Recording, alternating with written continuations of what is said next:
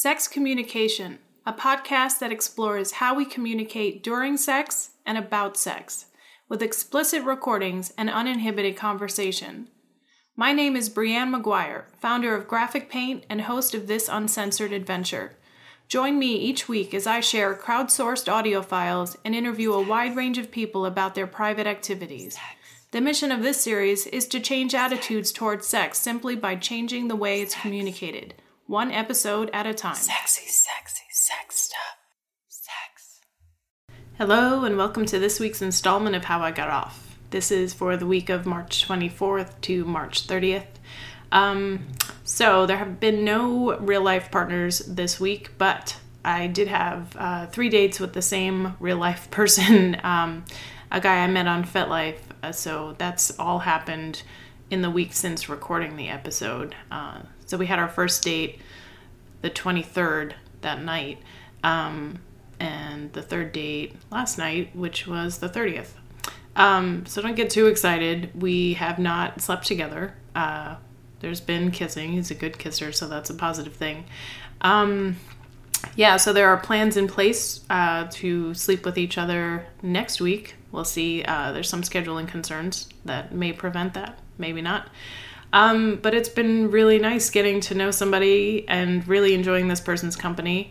Like I said, I met this person on FetLife, so that's kind of a surprise. Surprise for both of us. We apparently both went into it with extremely low expectations.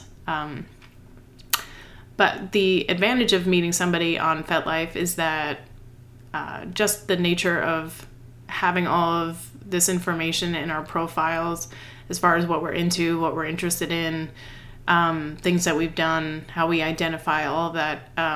It's helpful, I think. I always want to know this information when I date someone, and I prefer this information to come out in the beginning rather than later. I mean, how awful is it to, get to know somebody, go through all this work of finding somebody, you think that you're compatible with, and then it turns out you're in completely different places when it comes to the sex stuff, which can happen. To be fair, I have attracted a good deal of partners who do seem to share alternative interests that I do, but it's not always the case. Anyway, it's been really surprising. He posted something in the long-term relationships group, because there's a long-term relationships group on FetLife. Who would have thought that? He identifies as a dom, and he's into rope bondage, some other specific things that, if they come up in real life, I will discuss, but that's kind of what we've been focusing on in the conversations that we've had. So like I said, we did not sleep together this week, but just from having the dates and having this new person on the horizon and on my mind, I've masturbated quite a bit this week. It's been a combination of, just getting all hot and bothered, thinking about the possibility of sleeping with him and just, the nature of our conversations and all of that. But I also did succeed in buying some new sex toys, so that's been another highlight of the week. I wish I had more glowing things to say about the sex toys. I got 3 different toys. I bought an internal vibrator. 2 internal vibrators. One, a more girthy, ridged, it's a rechargeable, it's like the more high-end kind of vibrator. It's a Fun Factory Tiger Vibe, if you're interested. Also, I'm putting links to all of these things in the show notes, the porn and the toys, so be sure to check those out. Anyway, the second one I got was a G-Spot vibrator from PleasureWorks. This works with batteries, so it was much cheaper, and it was just kind of like a fun, I thought I'd give it a shot. I like the shape of it. It's not made for it, but I did put that up my ass, and that worked out pretty well, but I want to make it clear it's not made for that. It does not have the wide base that anal toys are supposed to have to prevent you from losing it up your ass. So if you are like me and you take some risks with that, just be just be careful with it. Be mindful, be safe. Probably just don't do anything like I do and just get a proper anal toy. Anyway, the reason why I didn't get something specific for the ass was like they all were so short. I really don't understand the whole butt plug thing. Very happy sticking a dildo up my ass, but it's like I'd rather imagine that I'm getting fucked and like move it in and out as sex would be happening than to just like stick something up my ass and call it a day. I don't understand that. Not for me, but if it is for you, not judging. Knock yourself out.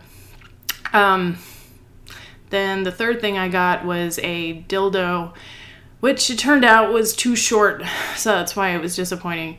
It's all right for like vag stuff, but it was too short in my ass. Like, I think it's also a matter of, I have to reach farther to move something around in that area, and it didn't have enough handle part to hold. It had a flat, the flat part where it can stand on its own, but apparently also it can be put in a harness if I ever decide to peg anybody, so there's that to look forward to. So that was okay. Anyway, so none of the toys have really blown my socks off so far. The rechargeable one, the Tiger Vibe, it's powerful, and I like that it's rechargeable, and it also has this like loop at the end of it so that you can put your finger in and kind of hold it in a very comfortable fashion as you move it in and out. So I really like that design feature. Also, just a note, the dildo was another PleasureWorks item, which was fine. And I had never bought a dildo specifically. I've always kind of repurposed vibrators that, have died or just don't do much for me as a vibrator, and then I just turn them into dildos. But I was really surprised when I was going through all of them how many of them were kind of, I don't know, they were just floppier than I expected. I thought it would be pretty standard that they were, not so hard that they were inflexible, but it just, I don't know. They were just universally less hard than I expected, and the really kind of structured, harder ones were probably maybe like 20% of the selection. I don't understand that. Anyway, that was a surprise. Anyway, getting back to the porn I was watching. So there were a couple of realizations that I had this week as the result of the porn watching and the fantasy and all of those things combined. So the first thing is what I watch to get off masturbating, what I watch in porn. That translates to things that I enjoy doing and having done to me in sex. However, it does not work in the reverse. There are so many things that I'm into when engaging in partner sex that have they just don't get me off. And which I don't know if it's a matter of I haven't found the right porn to represent these things, or I don't know. I think it's also a matter of some things are more interesting for me to look at, where other things just really function better doing, and the watching it just doesn't hold a candle to it. So that's been something of interest. Another thing is just marveling at how many hoops I have to jump through to get myself off while masturbating. Part of the frustration with the toys is like, it just seems like other women, in reading the reviews, this is my impression, is that just other women, they get an internal vibrator and it does the thing. It gets them off with their G-spot or whatever. And I do not have that experience. It's like, I don't know. When I first got a rabbit, I think it did get me off, which I don't know if it was the combination of the internal vibration and the clitoral part. I can't remember the experience of it. Just because also the last years of having it hasn't been functioning as a vibrator because I burnt that part out. So I was just using it as a dildo in combination with the magic wand. So I don't know. I've just kind of erased that from my memory. But, this Tiger Vibe, I don't know that it's capable of getting me off by itself. Maybe.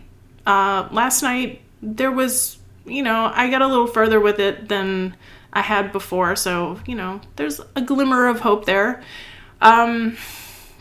But yeah, it's just like, why is it so easy for me to get off during sex, and then masturbation is like, oh my God. You know, I mean, here I'm all hot and bothered by this guy, and it's like, you know, these toys, I'm getting frustrated with the toys, and I'm turning to porn, and it's just like, ugh, it just seems like it'd just be so much easier. Anyway, so that was my week. Like I said, hopeful that there will be some real sex next week. And because it would be on a Saturday, you would theoretically hear about it on next Sunday's episode. But as I also said, there's a chance it's not going to happen just because of some scheduling concerns.